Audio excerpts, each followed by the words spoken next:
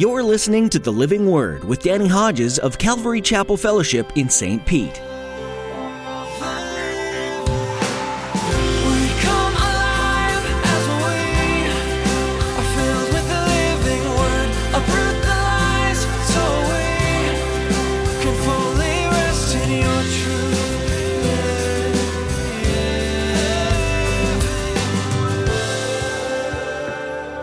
What's the other side of the coin? Same holy God, but that's not all of his character. Holy God, righteous, all those things, but gracious, merciful, compassionate. And the same God now has a plan to redeem the world that he is going to judge. And if the world will respond to God's plan by faith, guess what?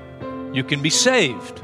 You don't have to experience the judgment that he's going to bring. Aren't you glad you get to be on the side of the Holy God who has a plan for your salvation?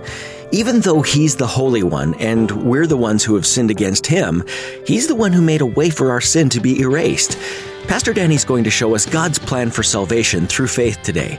You can encounter the merciful, compassionate God through simple faith. All you need to do to be saved is to respond to the plan that God made for your salvation. Just say yes to him today. Now here's Pastor Danny in the book of Hebrews chapter 11 with today's edition of The Living Word. To every nation for all generations, together in love, we'll move mountains by faith until all have tasted, seen, and heard the power of the living word. The power of the living word.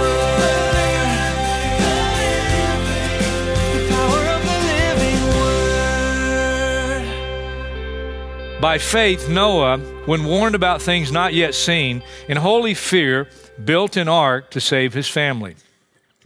By his faith, he condemned the world and became heir of the righteousness that comes by faith. That's our verse. Now turn back to the left. First book in your Bible, the book of Genesis.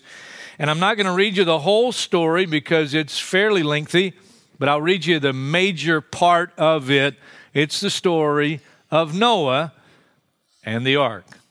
Great story. Chapter 6 of Genesis, verse 5. The Lord saw how great man's wickedness on the earth had become, and that every inclination of the thoughts of his heart was only evil all the time. The Lord was grieved that he had made man on the earth, and his heart was filled with pain.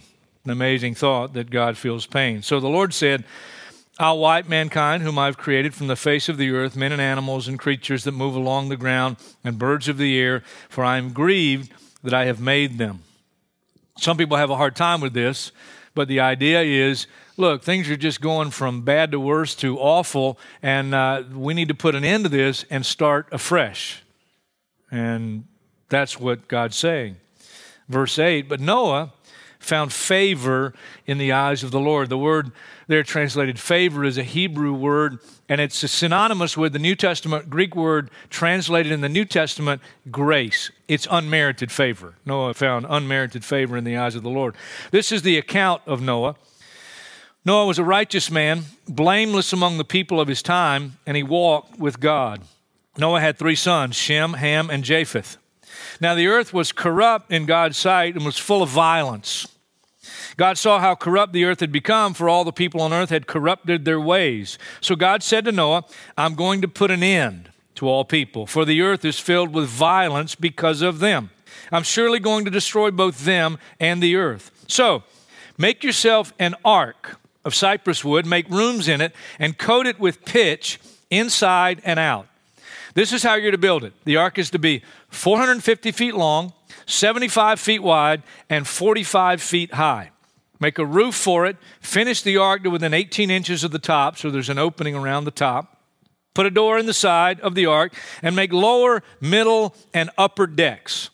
I'm going to bring floodwaters on the earth to destroy all life under the heavens, every creature that has the breath of life in it. Everything on earth will perish, but I'll establish my covenant with you, and you will enter the ark, you and your sons and your wife and your sons' wives with you. You're to bring into the ark 2 of all living creatures, male and female, to keep them alive with you for the new start. 2 of every kind of bird, of every kind of animal, of every kind of creature that moves along the ground will come to you to be kept alive. You're to take every kind of food that's to be eaten and store it away as food for you and for them. One more verse, verse 22. Noah did everything just as God commanded him. Hey, Noah believed God's word regarding future judgment. Did you know essentially the story of the Bible is twofold? I mean, if you summed up from Genesis to Revelation in a very succinct form, you'd have 2 sides of a coin. One is this: holy God, creator, unrighteous world. Fall of man, humanity, sin. And so holy God, because of sin, now predicts judgment. That's the one side of the coin. Holy God, unrighteous world, judgment. What's the other side of the coin? Same holy God, but that's not all of his character. Holy God, righteous, all those things, but gracious, merciful, compassionate. And the same God now has a plan to redeem the world that he is going to judge. And if the world will respond to God's plan by faith, guess what? You can be saved. You don't have to experience the judgment that he's going to bring. Some people, even professing Christians today, suggest that the judgment in Noah's day was not universal, that it wasn't a universal flood that covered the whole world. It was just more local. Well, that's not what the Bible says. Back to the right again, 2 Peter chapter 3. Beginning in verse 3, first of all, you must understand that in the last days, scoffers will come, scoffing, following their own evil desires. They will say, where's this coming he promised? Ever since our fathers died, everything goes on as it has since the beginning of creation. But they deliberately forget that long ago, by God's word, the heavens existed and the earth was formed out of water and by water. By these waters also, the world of that time was deluged and destroyed. Deluge, it means complete. He's talking about the flood of Noah's day. By the same word, God's word, the present heavens and earth are reserved for fire, being kept for the day of judgment and destruction of ungodly men. After the flood of Noah's day, and God started everything over again through Noah and his family, God said, I'll put my bow in the sky, and that'll be a sign of the covenant I'm making that I'll never again destroy the earth with a universal flood. Every time you see a rainbow, be reminded God's word is true. He will never again destroy the earth in judgment by a universal flood. But he didn't say he wasn't going to destroy the earth again. He said not by a flood. Next time's by fire. Now, verse 10, the last part, the elements will be destroyed by fire, and the earth and everything in it will be laid bare. So the Bible says, look, the flood of Noah's day was universal, and it represents and speaks of a future judgment. There won't be a universal flood, but it will be universal. It'll be by fire. That's what the Bible says. But it's not just the Bible. I mean, how can people say that the flood of Noah's day was not universal if you really look at the evidence? The evidence. If you read the whole story in the book of Genesis, one of the things we learn is that the flood, when it was complete, and the rain and all had stopped, and the waters from the deep that God sent from below the earth. It's not just rain coming from above, but it's from beneath the earth as well. Once it's complete, the Bible says that it covered the highest mountains over 20 feet. In other words, there's over 20 foot of water over the highest mountain. Now, that includes Mount Ararat. That was the area where Noah lived and where the ark was built. Mount Ararat is 17,000 feet high. And you had waters over 20 feet above the top of Mount Ararat. Look, scientifically, you cannot have a local flood that covers a mountain over 17,000 feet. It's not possible. The flood lasted 371 days. Did you know this? This is cool. Every culture on the planet, every culture in history, every single one, has a story of a great flood where one man and his family were saved, including the Eskimos. The Eskimos have a story of a great flood and one man and his family saved through the great flood. Get this. In every corner of the planet, you can find scattered around a layer of earth strata that can only be fine mud or silt, even under the ice sheet of Antarctica. It contains the same types of elements all over the world, and it represents the dividing line between the age of the dinosaurs and the age of mammals. It gets better. Scientists all over the world recognize this layer, but they disagree on what caused it. What about 40 days and 40 nights of a lot of water? The earth is crisscrossed with ancient riverbeds, some over 10 miles wide. There's one near Vernal, Utah, that you can stand and look at one of these riverbeds. It stands near vertical due to the upheaval in the earth's crust and contains virtually every species of animal, including dinosaurs, fossilized palm trees, wood, and get this one, fish. Fish. Turtles, birds, etc., etc. They found fossils of sea creatures in rock layers on every continent. That's fascinating to me. For example, most of the rock layers in the walls of the Grand Canyon, more than a mile above sea level, contain marine fossils. You know where else they found marine fossils? In the Himalayas. The Himalayas. Some of these fossils are, one person described it this way, exquisitely preserved. What does that tell us? It indicates a sudden, catastrophic destruction and burial. They could not be so preserved without some sudden, catastrophic event. Folks, listen, not only the Bible, all over our planet that we dwell on, there's geological evidence of a historical, universal flood. That flood was universal, and the judgment yet to come is, therefore, universal. Now, Noah became an heir of the righteousness that comes by faith. That's what we read in Hebrews chapter 11, verse 7. I'm not going to spend a lot of time on this one, but it's noteworthy because it's the only righteousness that'll do you any good. No good works will do us any good. The only righteousness that'll get us to heaven, save our souls, is a righteousness that comes by faith, and it's faith in what God has done and what God has said, His Word, not on what we do and what we say. It's the same righteousness Abraham found. It says Abraham believed God, and it was credited to him as righteousness. Now, we could speak a lot more about that, but I'm going to move on. Look. Well, we'll just say this. I forgot I had this one on there. Say this one with me. This is a great verse. Are you ready? For in the gospel, a righteousness from God is revealed, a righteousness that is by faith from first to last. Just as it is written, the righteous will live by faith. Isn't it great that I haven't lived 10 years as a Christian? God says, well, up to this point, it's been me, but now you got to earn a little bit of the rest. No. It's by faith from first to last. Now, listen to this. Noah was saved from judgment in his family through the ark. Now, I know that should be obvious, but I don't know if you really appreciate the ark like you should.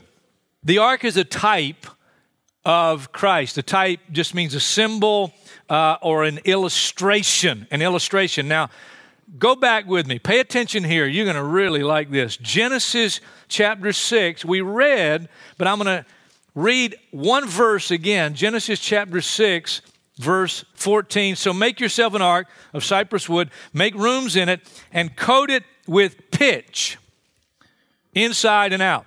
We know what the Hebrew word means, but we don't know exactly what pitch was made of, probably some tar-like substance, but the word just means to smear. So smear it, inside and outside.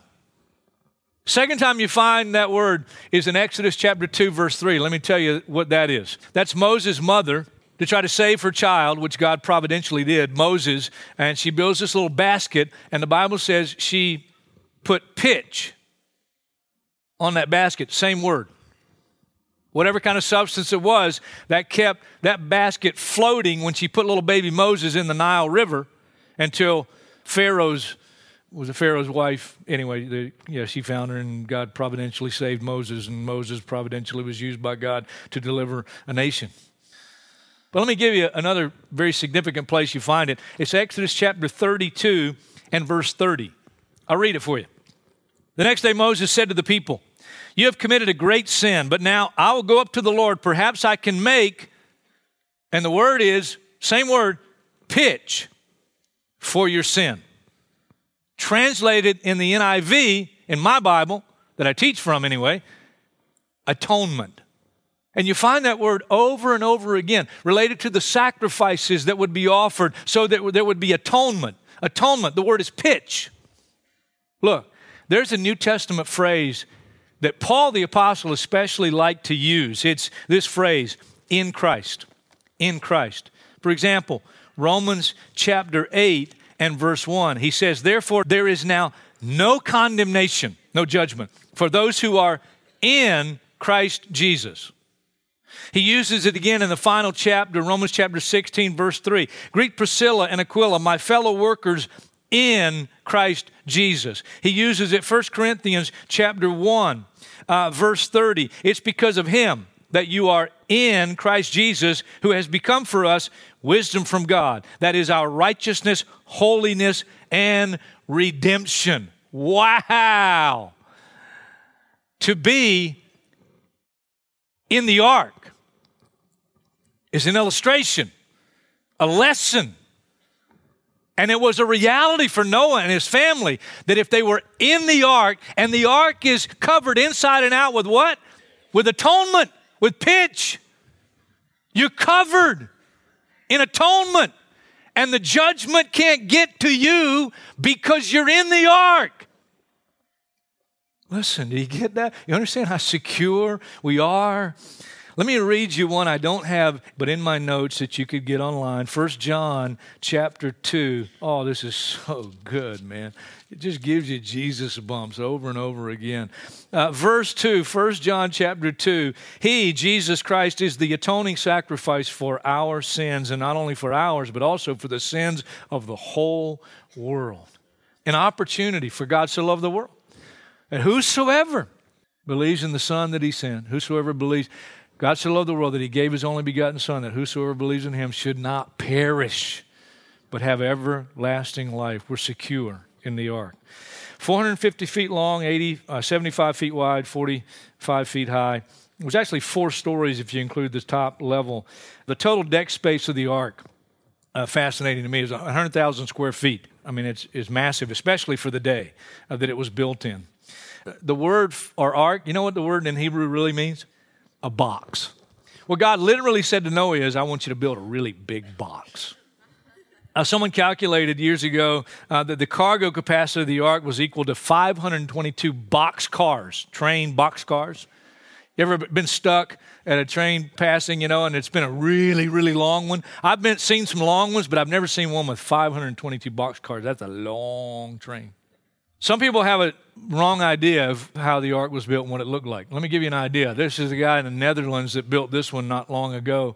And it's the closest, I guess, to the biblical instructions because it's more square than rounded. See, the ark wasn't built like most ships to be propelled through the water. The ark was built to survive the massive water, to survive it. There was no rudder. There's no steering system. This thing was built just to float in the judgment waters. Not until the early 19th century, 1858, was a ship built even close to the size of the ark. It was hundreds and hundreds of years. And then the ship called the Himalaya was built. It was 240 feet long and 35 feet wide. Later the same year, shipbuilding industry did it. They built a ship called the Great Eastern. It was 692 feet long, 83 feet wide, and 30 feet high. Weighed 19,000 tons. You say, where are you going with this? Well, the shipbuilding industry, in a very short amount of time, relative to history, discovered something on how to build ships. They discovered that if you wanted the most stable ship you could build, you had to build it by a certain ratio between this ratio and this ratio, and the ratio was 6-to-1 to 8-to-1. What does that mean? You wanted to build it, if you build it 6 feet long, or whatever the multiplication by 6, you want to build it, if it was 6 feet long, every 6 feet, you want to build it 1 foot wide, 6-to-1 to 8-to-1. If you build it within that ratio, you have the most stable vessel that you can build. The ark was 6.1 ratio. Henry Morris, engineer and scientist, concluded that the ark would have had to be turned completely vertical before it could be tipped over. Wow.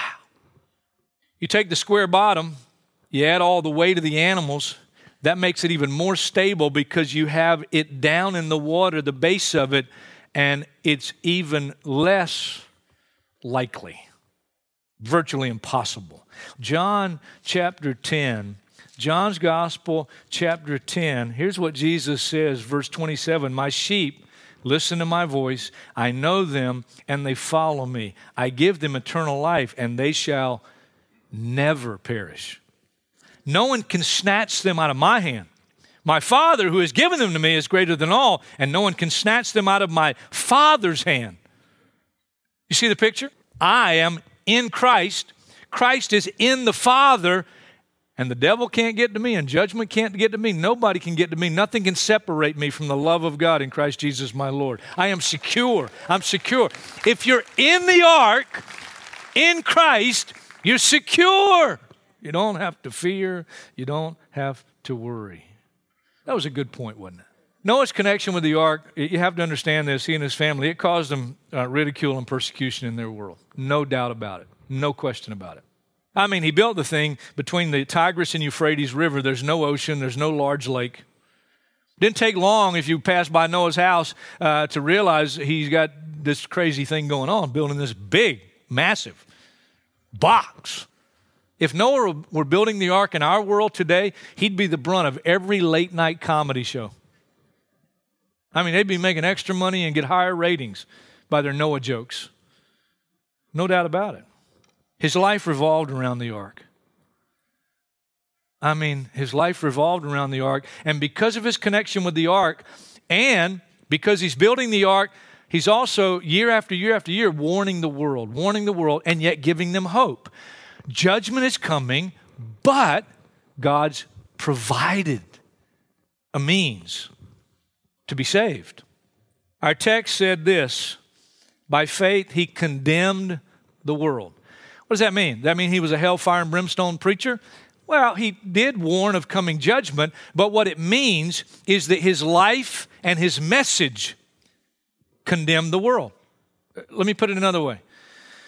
Just like when John the Baptist stood before Herod and he confronted him about his adulterous relationship with his brother's wife, Herodias, that condemned John's life, John's message. No different than the prophets condemning their world, their life and their message. No different than Jesus when he came. His life and his message did what? Condemn the world. That's why they put him on the cross. Let me give you this verse. And you'll really understand it if you haven't already. 2 Corinthians chapter 2, verse 14. But thanks be to God who always leads us in triumphal procession in Christ, and through us spreads everywhere the fragrance of the knowledge of him. For we are to God the aroma of Christ among those who are being saved and those who are perishing. To the one, those who respond in faith, though don't respond in faith, we are the smell of death. I don't know if you've ever smelled death. It is not a pleasant odor at all. To the other, the fragrance of life. You could translate that another way, literally. To some people, I stink. They don't want to be around me. They don't want to hear what I got to say. They just assume they never saw me again, never heard me again. Because they're rejecting the message. They're rejecting the offer of salvation. They don't want to hear it. They don't want to think about it. And to some people, listen, we stink. And to other people, we're the smell of life. The smell of life.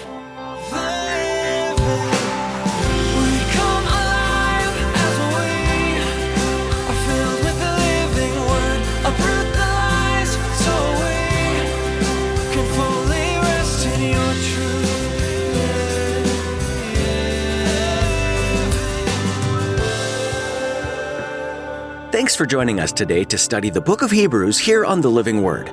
You can check out more of Pastor Danny's teachings throughout the Bible at our website, ccfstpete.church. Once you're there, just look under the Resources tab. We'd also like to encourage you to subscribe to our YouTube channel to stay up to date on the latest videos. If you have any questions about what you heard today or would simply like to talk with us, please send us an email. Our address is info@ccfstpete.church. Again, that email address is info@ccfstpete.church. stpete.church. Be sure and let us know how we can be praying for you when you send us that email. In addition to that, we would love to meet you in person. So if you're ever in the St. Petersburg area, feel free to join us for our weekly church services at Calvary Chapel Fellowship. Check out our website for service times and all the information you need to join us. We're also live streaming our services for those who are at home or live further away. You can find out more from our website. Once again, that's ccfstpete.church. Well, that's all the time that we have for today, but be sure to join Pastor Danny next time for more from the book of Hebrews. Our vision for this ministry is teaching the Word, reaching the world, right here on the Living Word.